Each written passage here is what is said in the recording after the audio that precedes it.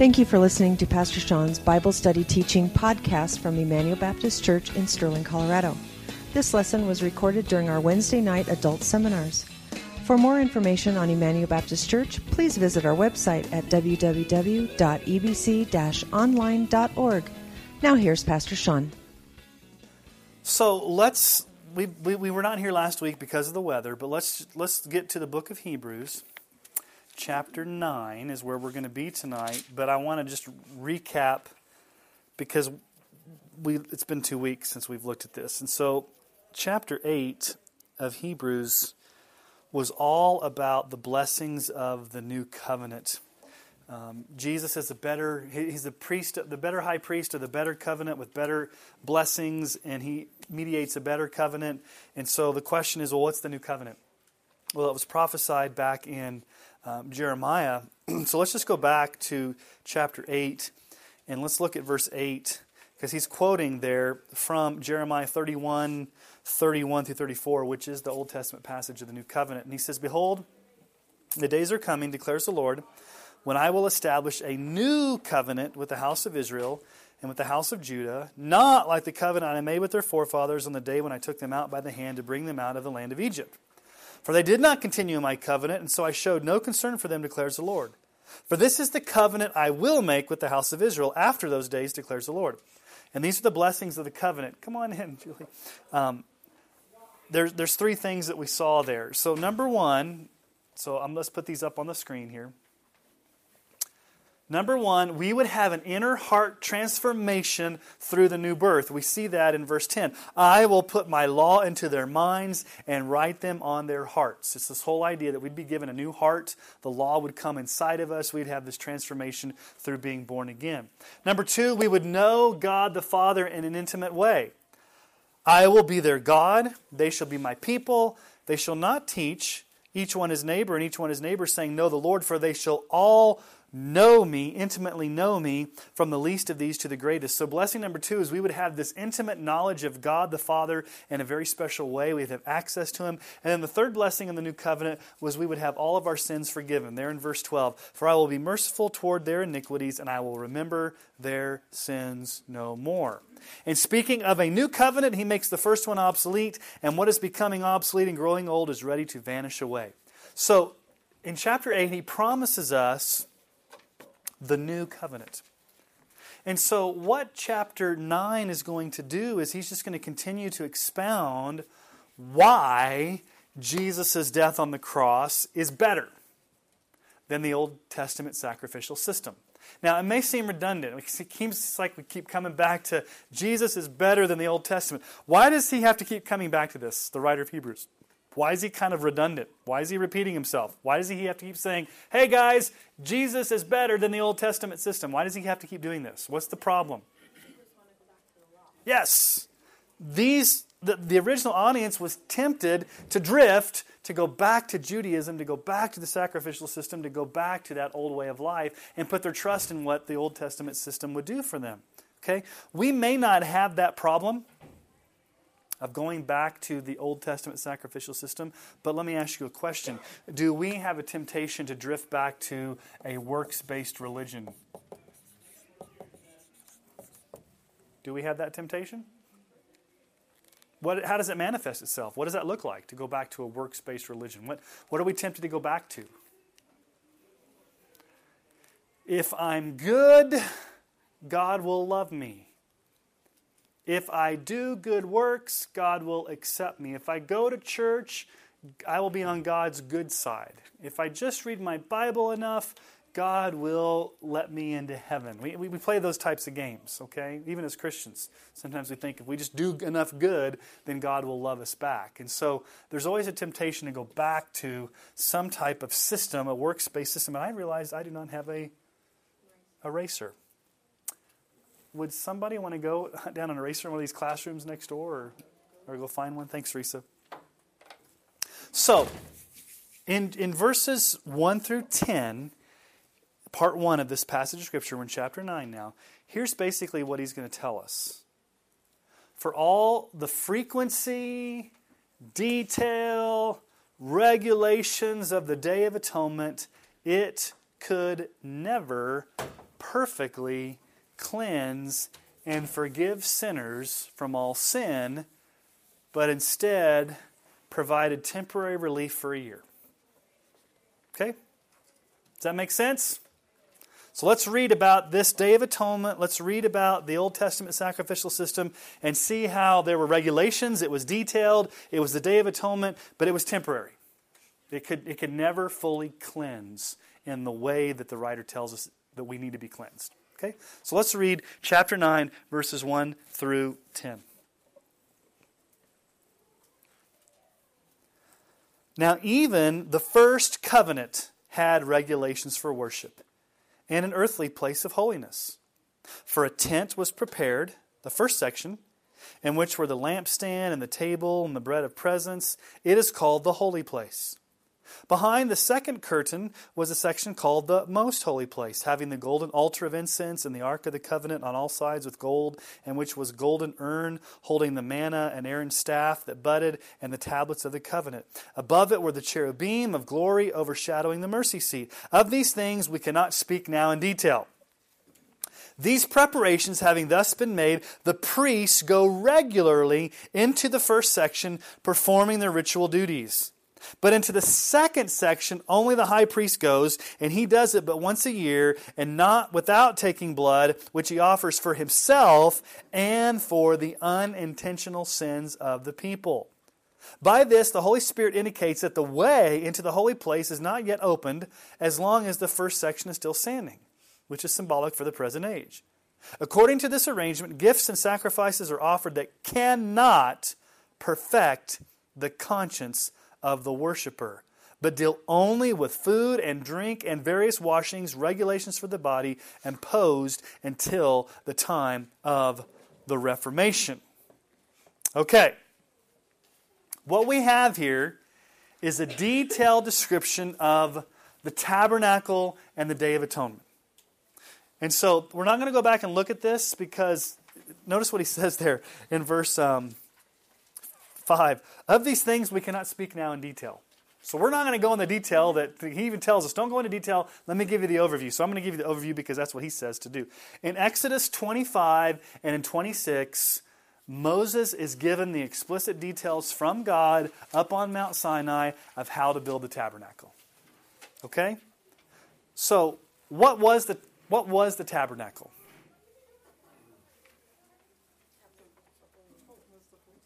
It was a tent. Okay? It was a tent. It was placed in a court 150 feet by 75 feet, screened off from the rest of the camp by 15-foot curtains. Okay? So what I'm going to do here, guys, is I'm going to explain it, and then I'm going to show. Then you're going to have a graphic on your thing. Okay? So I've got it for you, but I'm going to explain how it works. He tells us right here exactly how it works. So, and you go back to Exodus 25 and 26 and you find this out. What he says is, first of all, you have the outer court.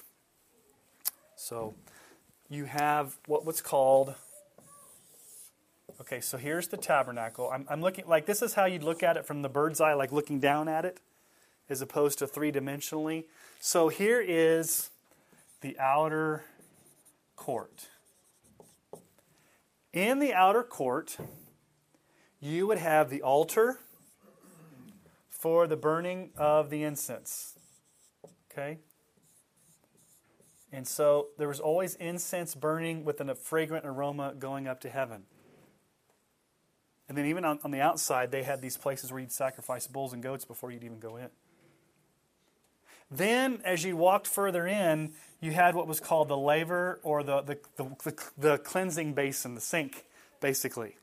And this is where the priest would wash his hands and go through all the purifications. So there was the water purifications that he had to go to before he could even get into the middle part of the tabernacle. Then was the holy place. This is 30 feet by 15 feet. This is just called the holy place. Not the most holy place, but the holy place.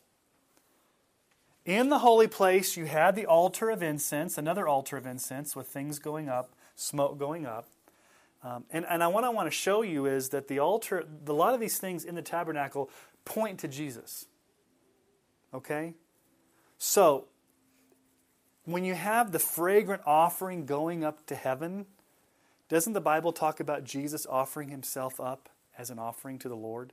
So when incense goes up to God, it's a reminder that Jesus offered himself up to the Lord on our behalf as our sacrifice. He was a fragrant offering of sacrifice. Also in there was the lampstand. So you had, if you guys think of like at Hanukkah, the lampstand that was giving off light. What did Jesus say about himself? He was the light of the world. Okay?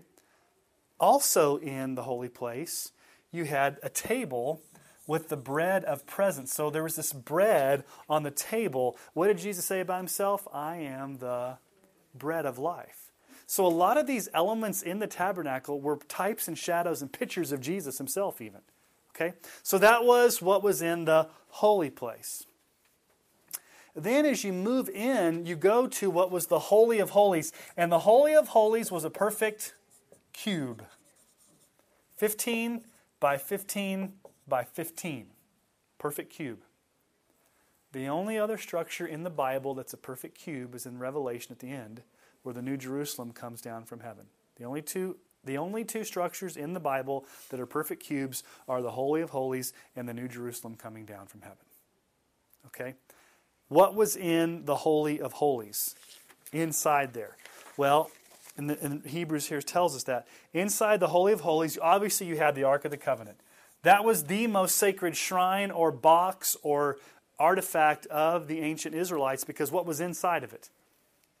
The Ten Commandments. What does Jesus say about himself? He is the Word. He is the fulfillment of the law. He is the Word of God in flesh. What's on top of the Ark of the Covenant was what was called the mercy seat. It was a golden lid, like a lid, a seat. And on that lid, they would sprinkle the blood of the animals on top of the mercy seat. Now, it's a lid, it's a door, it's an opening. What does Jesus say about himself? He's the only way. He's the only door. He's the only entrance. He's also the Lamb of God who takes away the sins of the world. Above the mercy seat on top of this were the cherubim. Engraved in there were these angelic creatures which represented the holiness of God. So let me draw you, I drew it on the board, but here's a picture of it, okay? So it's on your sheet there. Do you have it on your sheet? Okay. So as you can see, it's got the dimensions here. 150 feet by 75 feet was the total tent, and it was 15 feet tall. The curtains were 15 feet tall. So this ceiling in here is what? 9 feet? So it was a barrier. And as you walked in, you had the bronze altar, you had the basin, you went in, you had the lampstand, the table with the bread of presence, the incense altar in the holy place, then you had the most holy place. There was also right here, I didn't talk about it, what's right there? That's the veil. The veil that you had to go through that separated the holy place from the most holy place, the Holy of Holies. Here's kind of a three-dimensional picture of it. Think about a tent that's covered.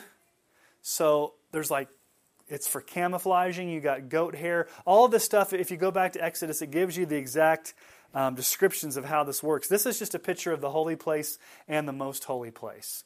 And so it's more of like a three-dimensional view. And then here's a picture of what it would have looked like from the outside, the whole thing. You'd have smoke coming up. The smoke would be in the outer court coming up, but the inner court, that was reserved with coverings. Okay? That's basically what he shows us here in the first 10 verses of chapter 9. Is he describes that for us. I mean, go back and read. He takes us through what happens when you walk into the tabernacle. Now, what happens on that one day of the year in the Holy of Holies? What happens? You've got the day, not days, the Day of Atonement. That one day. Okay, so let's just turn in our Bibles to Leviticus. We will look at this. Let's go to Leviticus chapter 16, and let's just read a few. Keep your finger in Hebrews here. And let's go back to Leviticus and see what happened on the Day of Atonement. Because the argument or the line of reasoning that the writer of Hebrews is doing is he's kind of taking us through this whole process. The priest came in, he washed his hands, he went into the holy place, he lit the candles, he made sure the bread of presence was there. Then on that one day, he went through the veil, he went into the Holy of Holies, he sacrificed the 2 goats, he sprinkled the blood on the mercy seat, and he sacrificed for the sins of the people only on that one day. And what does Hebrews tell us? He had to sacrifice for his own sins, and it was only for the unintentional sins of the people. We've talked about that week in and week out, right? Unintentional sins. Okay, so let's look at Leviticus 16, 14 through 17. He shall take some of the blood of the bull and sprinkle it with his finger on the front of the mercy seat on the east side, and in front of the mercy seat he shall sprinkle some of the blood with his finger 7 times. Then he shall kill the goat of the sin offering that is for the people, and bring its blood inside the veil, and do with its blood as he did with the blood of the bull, sprinkling it over the mercy seat and in front of the mercy seat. Thus he shall make atonement for the holy place because of the uncleanness of the people of Israel and because of their transgression, all their sins. And so he shall do for the tent of meeting which dwells with them in the midst of their uncleanness. No one may be in the tent of meeting from the time he enters to make atonement in the holy place until he comes out and has made atonement for himself and for his house and for all the assembly of Israel. Now, what does the writer of Hebrews tells us? Here it says he made atonement for their transgressions, but was it for all sin? Only unintentional sin. Okay? Go down to verses 32 through 33. And the priest who is anointed and consecrated as a priest in his father's house shall make atonement, wearing the holy linen garments. He shall make atonement for the holy sanctuary. He shall make atonement for the tent of meeting and for the altar. He shall make atonement for the priest and for all the people of the assembly. And this shall be a statute forever for you, that atonement may be made for the people of Israel once in the year because of all their sins. And Aaron did as the Lord commanded Moses. So how often was this? Once a year. All of their sins, except for only unintentional sins, and then it had to be repeated. Okay? So let's just talk about, in verse 7, let's go back to Hebrews. Let's look at verse 7. Chapter 9, verse 7. Into the second, the Holy of Holies, only the high priest goes. He does it once a year, not without taking blood. He offers for himself and for the unintentional sins of the people. We see here the frequency of it, once a year, but the inadequacy of it. Why was it inadequate? Well, here's the frequency and the inadequacy of it. The high priest had to he's the only one that had access to the Holy of Holies. Only one man had access to the very presence of God. Not your average Israelite. Number 2, it only happened once a year. Number 3, since the high priest himself was a sinner, he had to atone for his sins as well as for the sins of the people. He had to make atonement for his own sins. He couldn't go in there. He was not sinless. He was not perfect. He went in there and had to atone for his sins for his family before he could do it for the nation because he was a sinner. And then only unintentional sins were forgiven. Is this adequate to truly deal with sin? Look at verse 9. Which is symbolic for this present age. According to this arrangement, this whole Day of Atonement ritual, gifts and sacrifices are offered that cannot what? Perfect the conscience of the worshiper. They only deal with regulations and food and drink until the time of the Reformation. So here's the thing, guys. What he's saying here, it was only a temporary washing of sins, but never actually penetrated to the depths of our soul to cleanse us inwardly and deal with our guilty consciences. It was incomplete because it only washed you on the outside. It never got down to the depths of your soul to cleanse you from the inside out. Now, I think we need to stop here and truly understand the nature of sin. Because if this Old Testament system could not fully, adequately, sufficiently deal with sin, we have to ask the question, well then why couldn't it deal with sin? I mean, he tells us right there, does he not tell us? In verse 9, this cannot perfect the conscience of the worshiper. It cannot, this Old Testament system cannot adequately deal with sin. It's only temporary, it's only external, it's washing. It cannot perfectly deal with sin. Why? Let's talk about sin. 3 aspects of sin. This is the easy one. We sin by outward action, right? That's the way most people define sin, right? When you go on out in the street today and say, hey, can you tell me what sin is? What are most people going to say? I don't murder anybody, I don't lie, I don't cheat on my taxes, and I'm not an axe murderer. Well, good, I'm glad. That's a good thing to rise up and not be. Most people think of sin as outward actions. And that's true. Outward actions are sin. Paul tells us in Colossians 3:5-6, put to death, therefore, what is earthly in you. Sexual immorality, impurity, passion, evil desire, covetousness, which is idolatry. On account of these, the wrath of God is coming. Is sexual immorality an outward sin? Yes. Is lying an outward sin? Yes. Is disobeying parents an outward sin? Yes. Those are all outward sins. But, is there another type of sin? Do we just sin outwardly in our actions? Let's back up a bit. Can we sin by inward attitudes and desires? What does Jesus say in Matthew 5:27-28? You've heard that it was said, you shall not commit adultery. Outward action, right? But I say to you that everyone who looks at a woman with lustful intent has already committed adultery with her in his heart. So there's a sense that, okay, so here's I'm going to show you the progression. We're going backwards here. So you've got outward action. What causes you to sin? What causes you to sin outwardly? Where does it start? In the heart. It starts in the heart. It starts inward. It starts with attitudes of the heart. Inward. Okay, then let's back up a question. Well, where does that come from? Well, you have to get back to the very root. Back to the very core. And here's the bottom line. Number 3, we actually sin because we've inherited a sin nature from birth. Let's look at some verses here that talk about what you inherited from birth. Why do you commit outward actions of sin? Because your heart and your attitudes and your inward heart wants to do that. Why does that do that? Because you're born that way. You've got inherited sin, or you've got a sin nature that came from Adam. That's where it came from. Well, let's look at some scriptures. David says in Psalm 51:5, behold, I was brought forth in iniquity, and in sin did my mother conceive me. So when are we sinners? At the point of conception. Now wait a minute. You have not done anything good or bad yet. How can you be a sinner if you're still in the womb?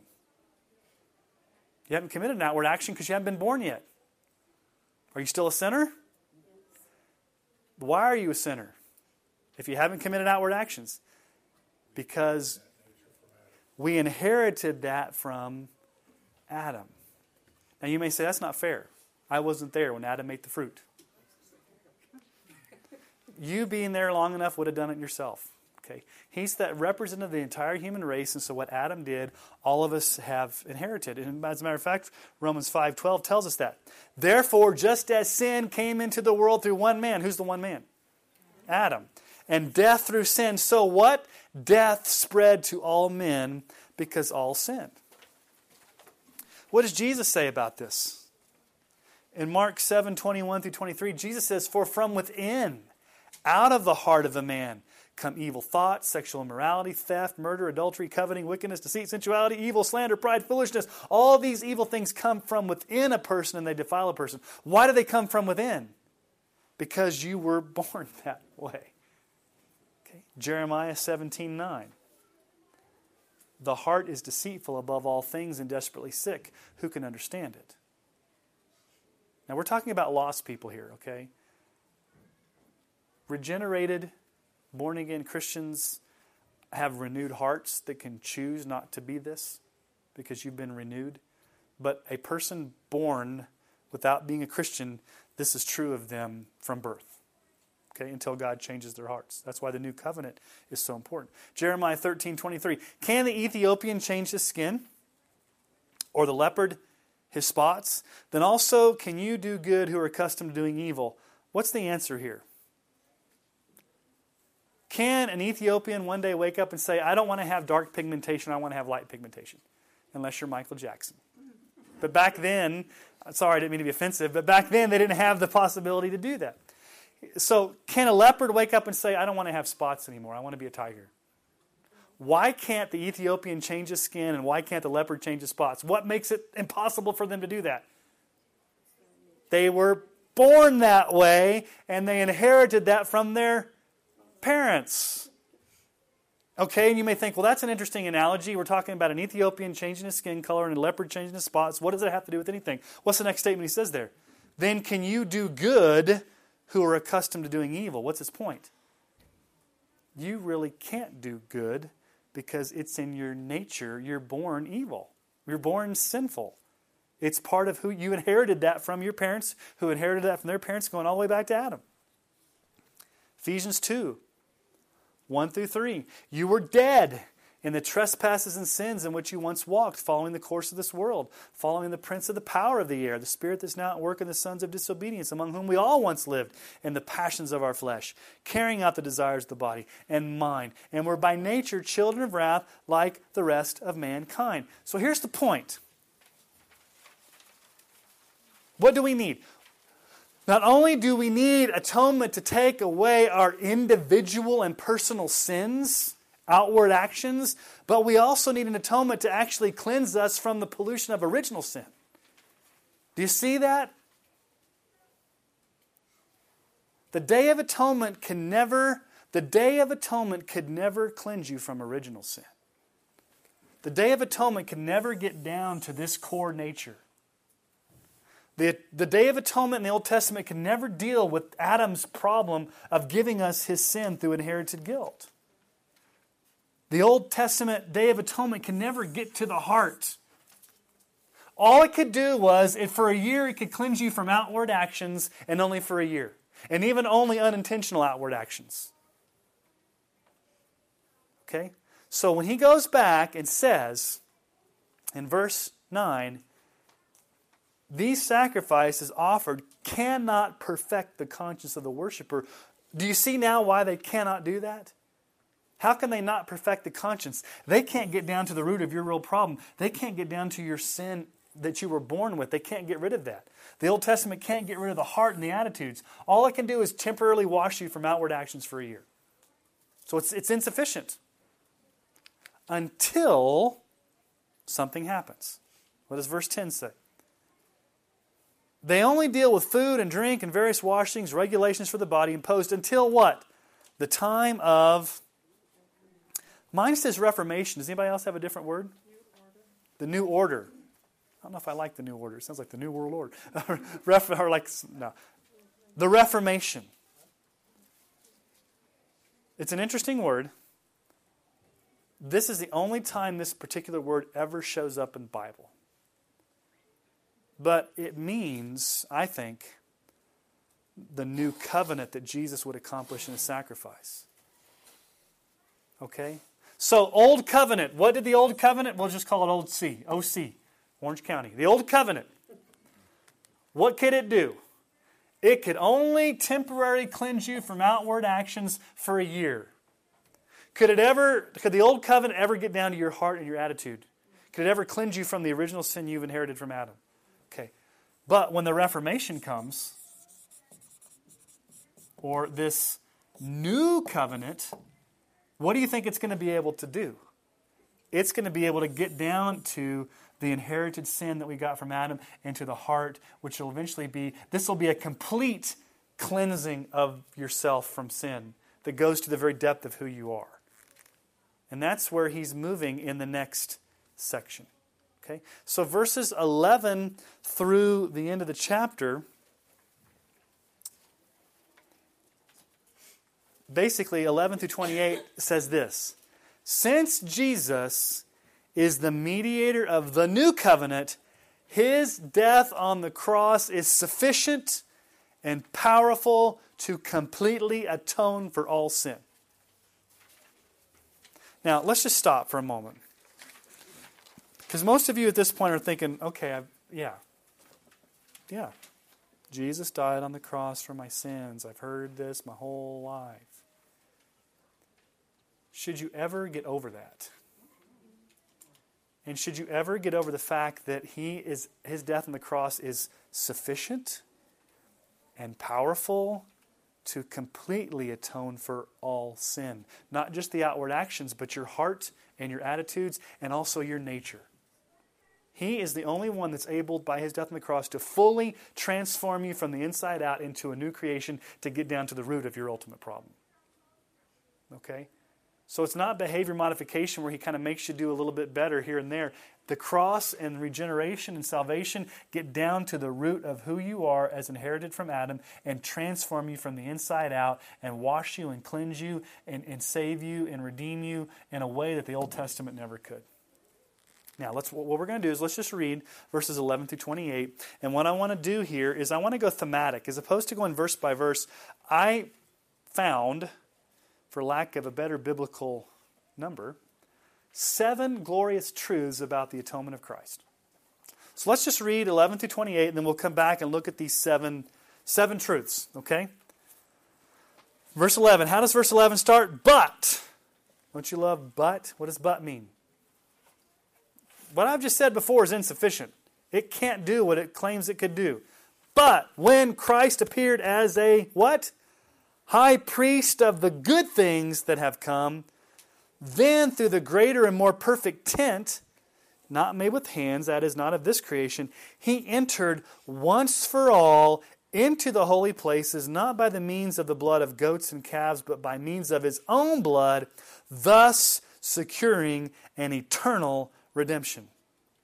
For if the blood of goats and bulls and the sprinkling of defiled persons with the ashes of a heifer sanctify for the purification of the flesh, how much more will the blood of Christ, who through the eternal Spirit offered Himself without blemish to God, purify our conscience from dead works to serve the living God?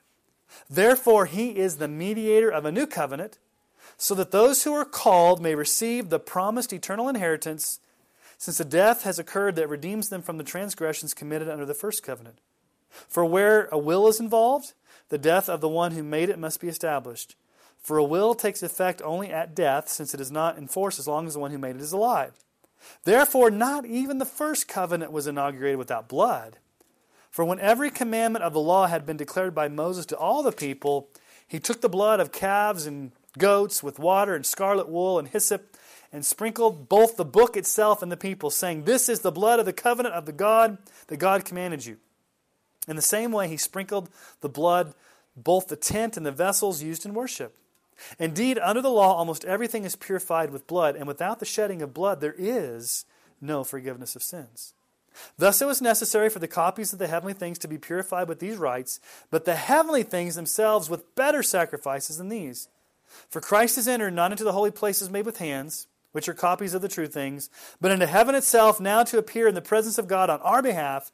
Nor was it to offer Himself repeatedly, as the high priest enters the holy places every year with blood not his own, for then he would have to suffer repeatedly since the foundation of the world. But as it is, He has appeared once for all at the end of the ages to put away sin by the sacrifice of Himself. And just as it is appointed for man to die once, and after that it comes judgment, so Christ, having been offered once to bear the sins of many, will appear a second time, not to deal with sin, but to save those who are eagerly waiting for Him. There is a lot there. So what I'm going to do here, to make it easy on us and to make it a little bit more thematic, I want to look at 7 glorious truths about what Jesus did for us on the cross. Okay? Now there's a key word that's repeated all throughout this. Once and for all. What was the Day of Atonement? Was it once and for all? It was repeated.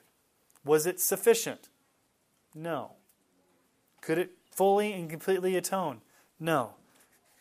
So Jesus comes in once and for all. So here's the first thing He does.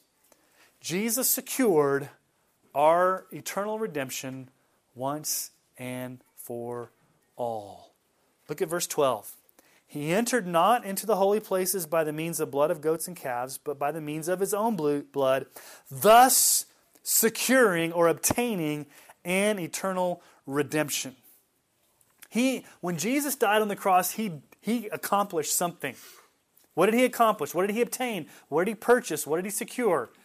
An eternal what? What's the word there? Redemption. Okay, well, what is redemption? What does that word mean? The word redemption is very important. It can also mean ransom. Okay? The word redemption, redeem, ransom, that family of words conveys buying or purchasing out of slavery. God redeemed or bought or purchased or delivered Israel out of Egyptian slavery by the blood of the Passover lamb. Jesus has bought or purchased us out of spiritual bondage by his own blood. Let's look at some verses that talk about this. Christ redeemed us from the curse of the law by becoming a curse for us, for it is written, "Cursed is everyone who's hanged on a tree." He redeemed us from the curse. Ephesians 1:7, in him we have redemption through his blood, the forgiveness of our trespasses according to the riches of his grace. Titus 2:13 and 14, we're waiting for the blessed hope, the appearing of the glory of our great God and Savior Jesus Christ, who gave himself for us to do what? Redeem us from all lawlessness and to purify for himself a people for his own possession who are zealous for good works.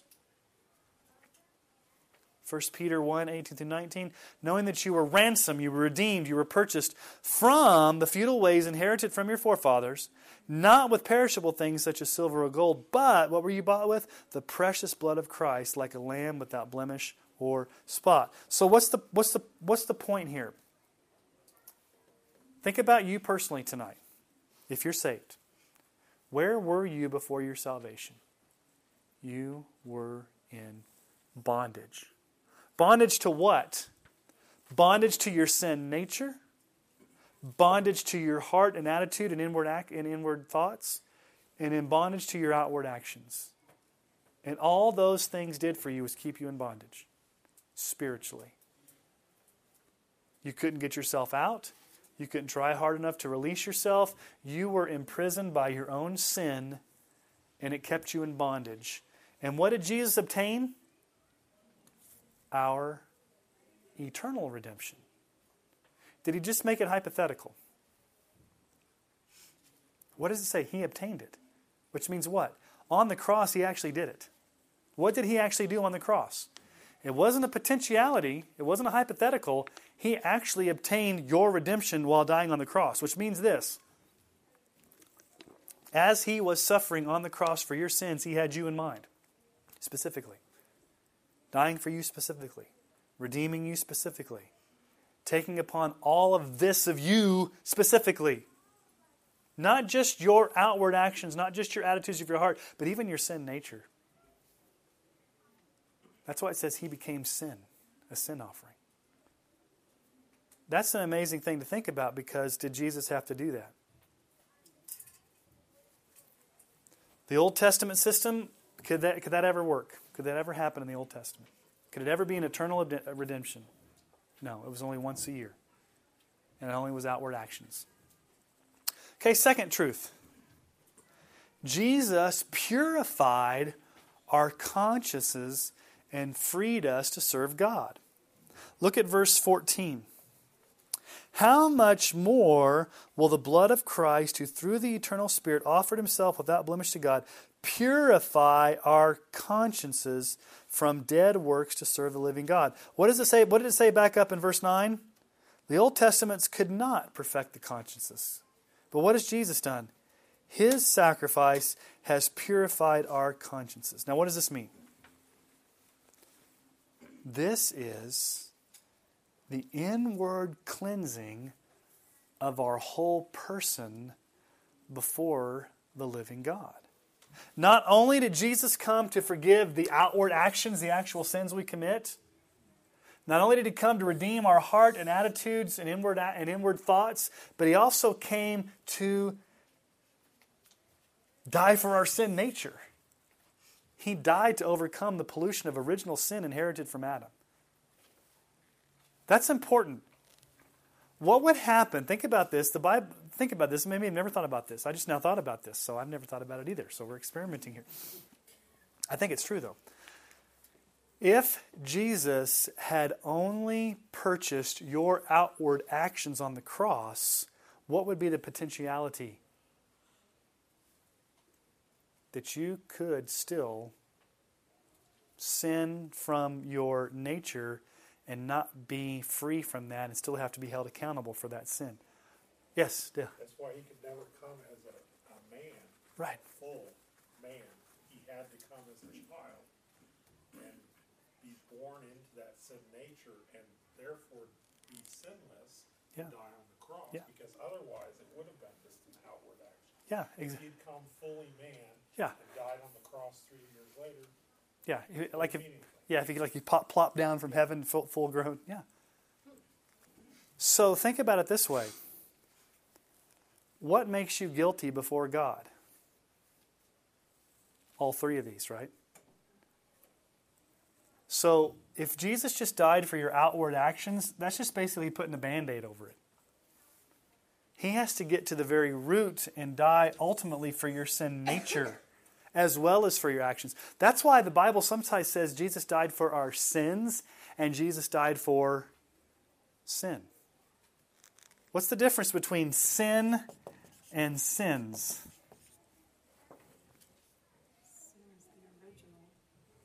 Sin, singular, is our nature. Sins, plural, are the actions we commit because of our nature. And so when Jesus came and died on the cross, and when He cleansed our consciences, He got down to the very root and dealt with both of those. The sin problem of who we are at our core, as well as the actions that flow out of that. Which is very, very important because the Old Testament was never able to do that. Okay? He purified our consciences. Think about this for a moment. He purified our consciences from what? Dead works. Now, what are dead works? We really don't know, but we do have a passage in Isaiah that says this. Isaiah 64:6.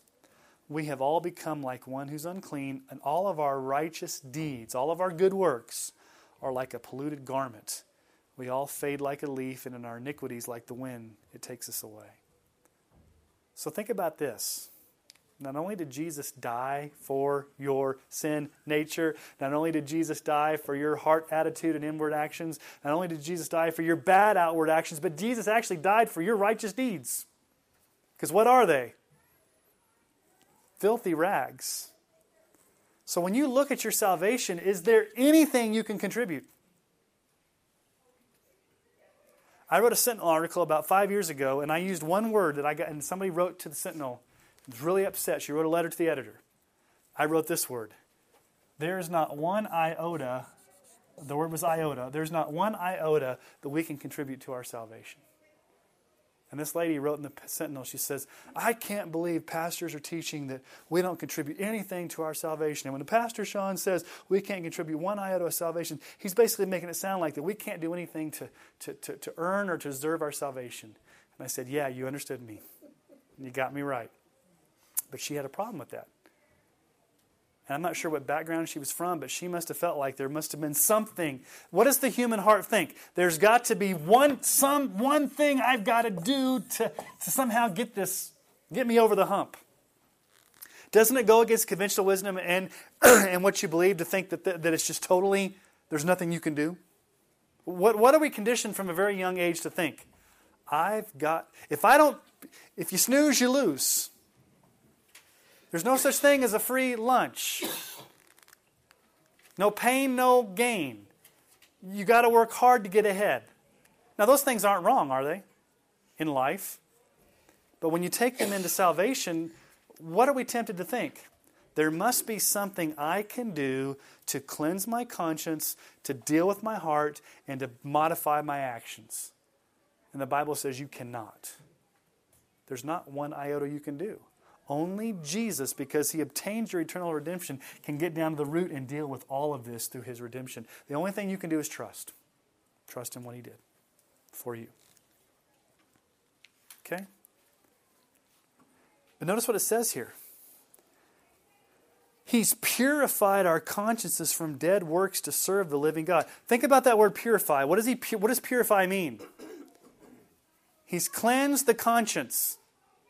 This goes back to the new covenant promise. What did God promise in the new covenant? I will cleanse you how? Internally. What is Ezekiel 36, 25, and 27?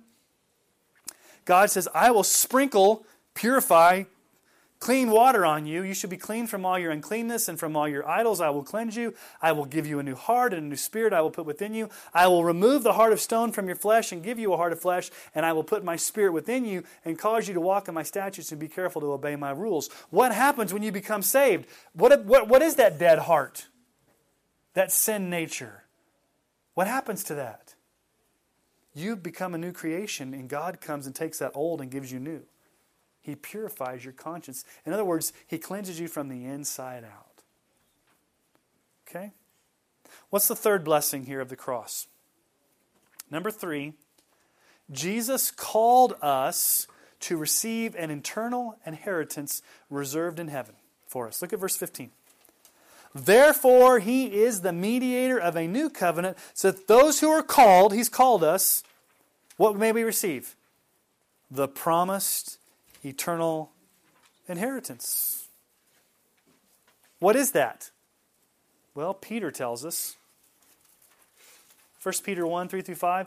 Blessed be the God and Father of our Lord Jesus Christ. According to His great mercy, He's caused us to be born again to a living hope through the resurrection of Christ from the dead to what? To an inheritance. What does this inheritance look like?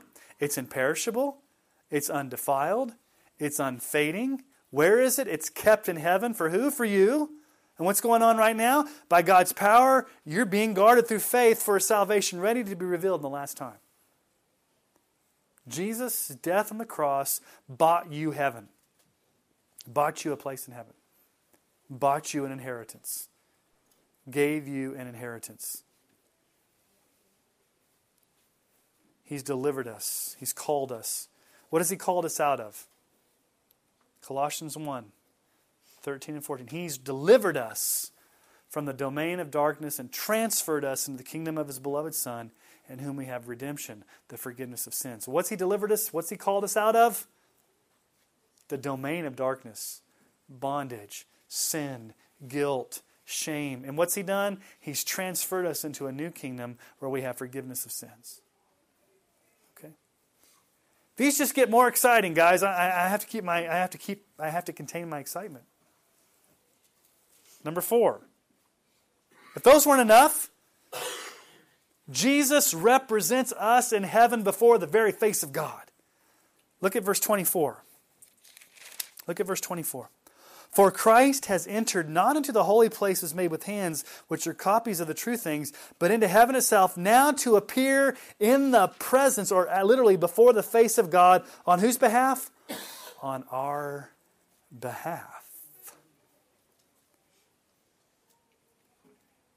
What's the problem? What's this problem here? Because of our sin nature, because of our inward attitudes and actions and outward actions, do we have access to stand before the presence of a holy God in heaven? No. We in our sin would never in a million years have access to the very face of God, the very presence of God. But why do we? Because of what Jesus did. Look at what Jesus did. 2 Corinthians 5:21. For our sake He made Him to be sin who knew no sin, so that in Him we might become the righteousness of God. What does Jesus do? He makes us righteous so that we can be acceptable to be in the very presence of God. Right now, as believers, we have the blessing of having the face of the Lord shine upon us because of Jesus. I want you to think about that imagery for a moment. Have you ever heard of the Aaronic blessing? Maybe some of your, if you grew up in Presbyterian or Lutheran or Episcopalian churches, sometimes they would end the service with the Aaronic blessing. It's from Numbers 6, 22 through 26. The Lord spoke to Moses, saying, Speak to Aaron and his sons, saying, Thus you shall bless the people of Israel. You shall say to them, here's the blessing, the Lord bless you and keep you. The Lord make His face to shine upon you and be gracious to you. The Lord lift up His countenance upon you and give you peace. what is that blessing mean?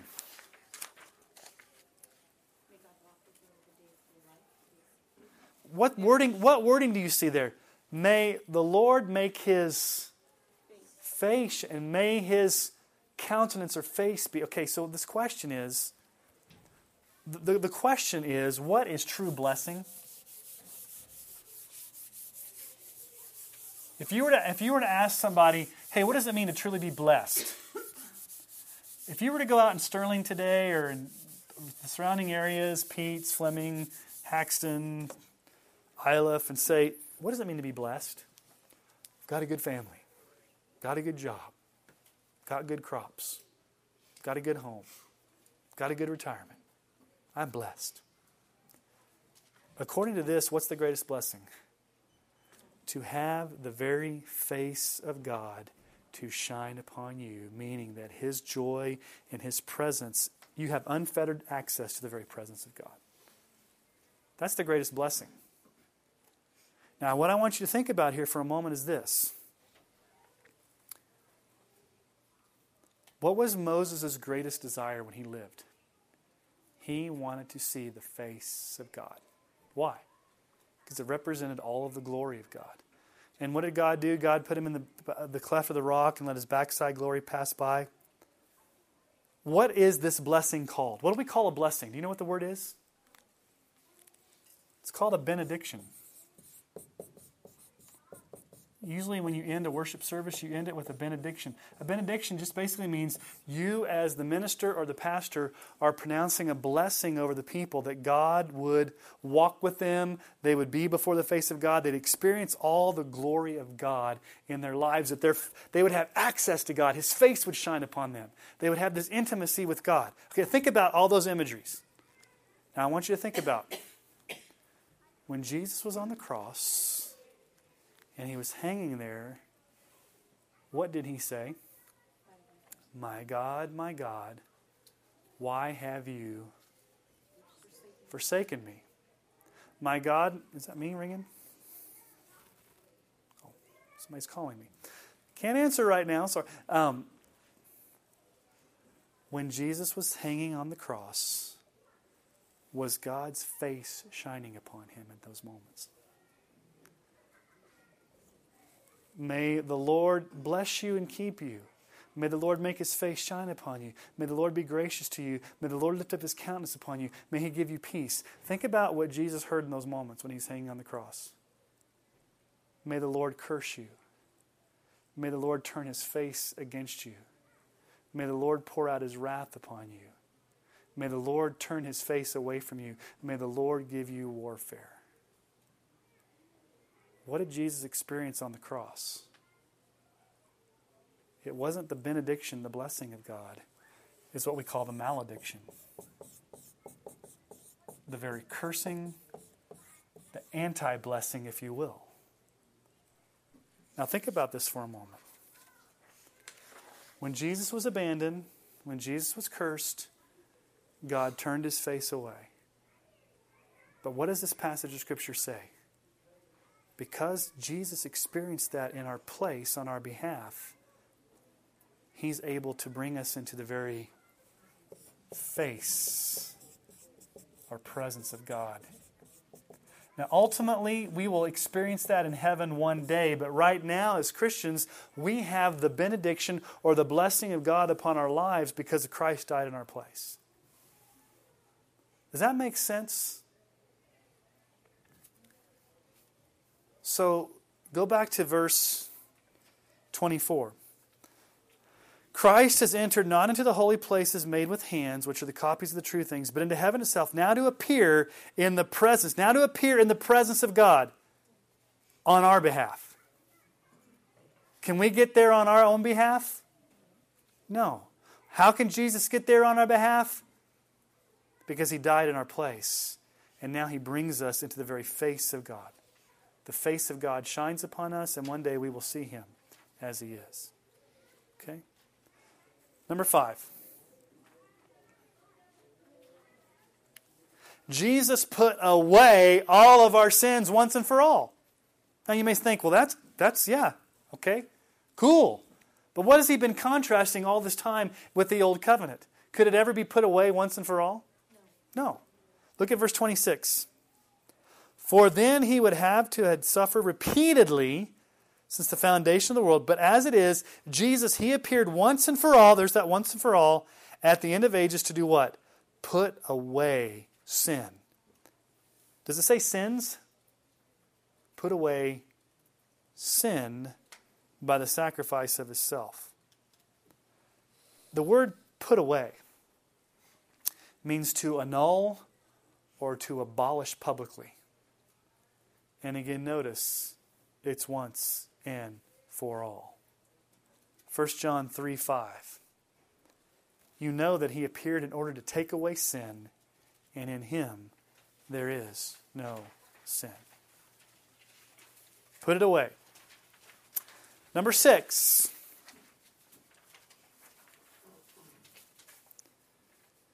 Jesus bore the sins of many once and for all. Look at verse 28. So Christ, having been offered once to bear the sins of many. Circle that word bore. It's an important word in the Bible. To bear the sins of many. It goes back to the Old Testament book of Isaiah. That's a prophecy about Jesus. What does Isaiah 53:12 say? Therefore I will divide him a portion with the many. He shall divide the spoils with the strong, because he poured out his soul to death and was numbered with the transgressors, yet he bore the sin of many and makes intercession for the transgressors. He bore our sin in his body. Mark 10:45. For even the Son of Man came not to be served, but to serve and to give his life as a ransom for many. 1 Peter 2:24, he himself bore our sins in his body on the tree, that we might die to sin and live to righteousness. By his wounds you've been healed. That we might die to sin, not sins, but sin. So Jesus literally, physically, spiritually, in his body, while he's hanging there on the cross, took our sins. Now you may say, how in the world does that happen? Because he's perfect. How can a perfect God in the flesh actually take all of our human sin upon himself? Well, because he's God. And God credits or imputes or treats Jesus as if he was us, even though he's not. This always amazes me when I think about Jesus on the cross. For 33 years, he never once experienced sin. He was perfect. But the very first time he experiences sin, it's not his own, but it's the sin of many. In a concentrated moment. And not just sins, but sin. Going all the way back to Adam. It's hard to wrap our minds around all that Jesus was doing there on the cross for us. But here's the seventh thing. Jesus will return to save us from final judgment. Look at verses 27 and 28. Just as it is appointed for man to die once, no reincarnation, and after that comes the judgment, so Christ, having been offered once to bear the sins of many, will appear a second time, not to deal with sin, but to save those who are eagerly waiting for him. When Jesus comes back, he's not going to die on the cross again. He's already done that. What's he going to do? He's going to save those who are eagerly waiting for him. He's going to punish and judge those who are against him. Are we waiting for the Savior? What does it say there? He will bear the sins once for all, but he's going to come a second time to those who are what? Eagerly waiting for him. Philippians 3:20. Our citizenship is in heaven, and from it we await the Savior, the Lord Jesus Christ. Are you eagerly waiting? 1 Thessalonians 1:10, and to wait for his Son from heaven, whom he raised from the dead, Jesus, who delivers us from the wrath to come. And here's a passage of Scripture I dealt with today on my podcast. I'm talking about hell, but 2 Thessalonians 1, 7 through 10.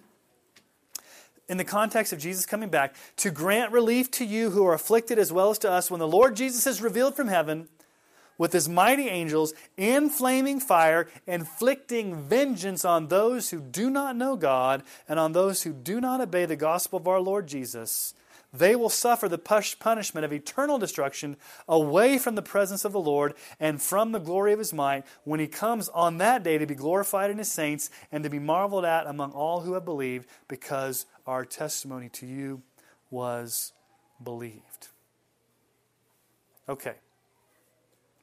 Those are the 7 truths of what Jesus did on the cross. But verse 27 is very important. It teaches the reality and finality of death and judgment. So what I want to do is I want to give you some differing views on final judgment. What does verse 27 say? Just as it is appointed for man to die how many times? And then after that comes judgment. And then after that comes heaven or hell. Now, throughout history, there's been differing views on final judgment. So let me just share some of these with you. Oh, come on, computer. I'm not trying to do that. Okay, 4 differing views on final judgment.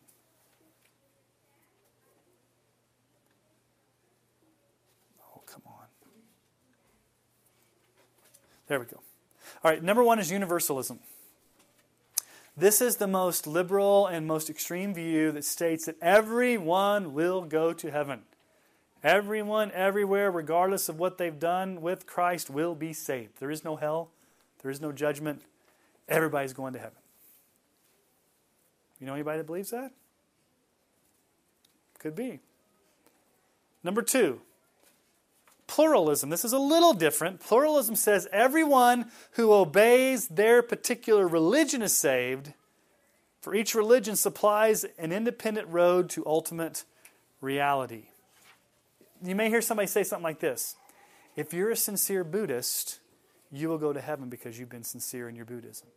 If you're a sincere Hindu, you will go to heaven because you've been sincere in your Hinduism. Your faith has given you enough knowledge of God, and if you're just sincere in following that, you'll go to heaven based upon your sincerity. A couple problems. How do you define sincerity? And number 2, it leaves out Jesus. Okay? We get a little bit trickier here with number 3, inclusivism. Everyone who obeys the general revelation they have based on their conscience are saved through Jesus. Whether they actually repent and believe in him, they may be saved without even knowing about Jesus. So inclusivism says this: if the person in the deep dark jungles of Africa looks up at heaven and sees a sun and says, oh, there's a sun, a God must have put that sun there. I'm not sure what God it is, but I'm going to worship the God who put that sun there. They would say that person's going to heaven because that's all the knowledge they've been given. They've never been given the knowledge of Jesus. They've never been given the Bible. But based on what they've got in nature, that's enough to get them saved. What does Romans chapter 1 say? That's enough to condemn them. Okay? Now here's another view that's interesting. After death evangelism. Those who've never heard receive an opportunity to believe in Jesus after death. Popularized by the Roman Catholic view of purgatory. What does purgatory mean? It's a place/condition in the next world between heaven and hell where those who died need to be purified through suffering until the final judgment. And once they've suffered enough for their sins, they may be able to enter heaven. Here's another view. This is a person that says, I believe they have to have faith in Christ. I don't believe in universalism. I don't believe in after-death evangelism. I don't believe in pluralism. I believe they have to have faith in Jesus, but I believe this. This is the universal opportunity before death. All people are given opportunity to be saved by God sending the gospel, by an angel, by a dream, by some extra special divine revelation at the moment or right before death. They say right before a person dies, God's going to give them the opportunity to hear the gospel. Problem is, where do you find a Bible verse that actually teaches that? If that were true, then why do we go to India?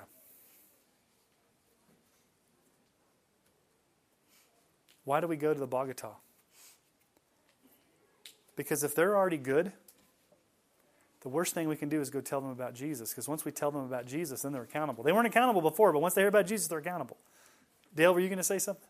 Oh, okay. I thought you were. Here's the last one, which I think is the most biblical. Oh, no, I'm sorry. I added one there. Reincarnation. That's not biblical. I forgot.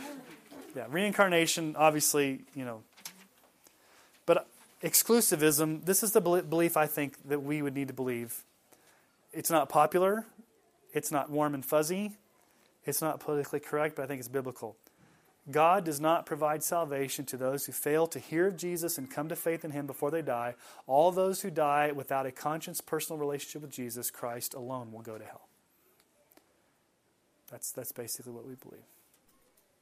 Now, let's make this very practical tonight.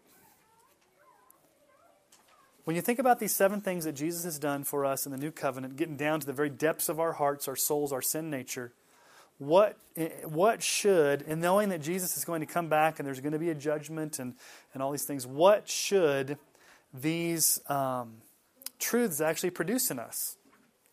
Well, I could think of 4 different things. Here's number 1. They all start with I. I got real pastory, real preachery, made them all start with I, okay? So you ready? Sometimes I do that. I don't know why. It should intensify our worship for Jesus. Would you agree with that? It should intensify our worship? When you know what Christ has really done for you on the cross and what He's really purchased you out of and how He's gone down to the depth of your soul to redeem you from that spiritual bondage and He's dealt fully with your sin, why would you not want to worship Him for that? What's the greatest way to begin worshiping Jesus? Think about the cross. Think about what He's done. It should intensify your worship. Okay? But number 2, thinking about these things should increase our hope to hold fast our faith in the midst of trials and persecutions. Why would it increase our hope? Because no matter what you're going through right now, no matter what trial, no matter what temptation, no matter what hardship, no matter what persecution, what's the one thing that you have going for you? He has purchased you, and you will have an eternal inheritance, and you will be before the face of God. And this is a light momentary trial compared to the glory of being in His presence forever. And when you think about the cross and what Jesus has done for you, it should increase your hope just to hold fast. This is nothing. What I'm going through is nothing compared to what is waiting for me because of what Christ has done for me. Number 3, it should impact our holiness in living. Jesus Christ did not die on the cross for us to say, well, He loves forgiving and I love sinning, so let's go on and have this great relationship. It's not meant to us to go live however we want. When you think about what He's gotten to, He's purified your conscience. He's gotten down to the root of your sin nature. He's rearranged your heart, not rearranged it, He's reformed it, He's renewed it, He's rebirthed you, He's resurrected you to new spiritual life. You are a new person in Christ. Therefore, because of all that Christ has done, it should impact your holiness. You should walk in holiness. You shouldn't just keep sinning. You should walk in holiness. And then number 4, it should incite us to share the gospel of Christ's atonement with others. You shouldn't just keep this to yourselves. If this is so great and so awesome and so wonderful, why would you leave this to yourself? It should incite you to share this gospel, share what Christ has done, share the joy you have, share all these beautiful things that He's done with others so that they can experience that. They can be released from their bondage. They can come to faith in Christ. They can be forgiven. Okay?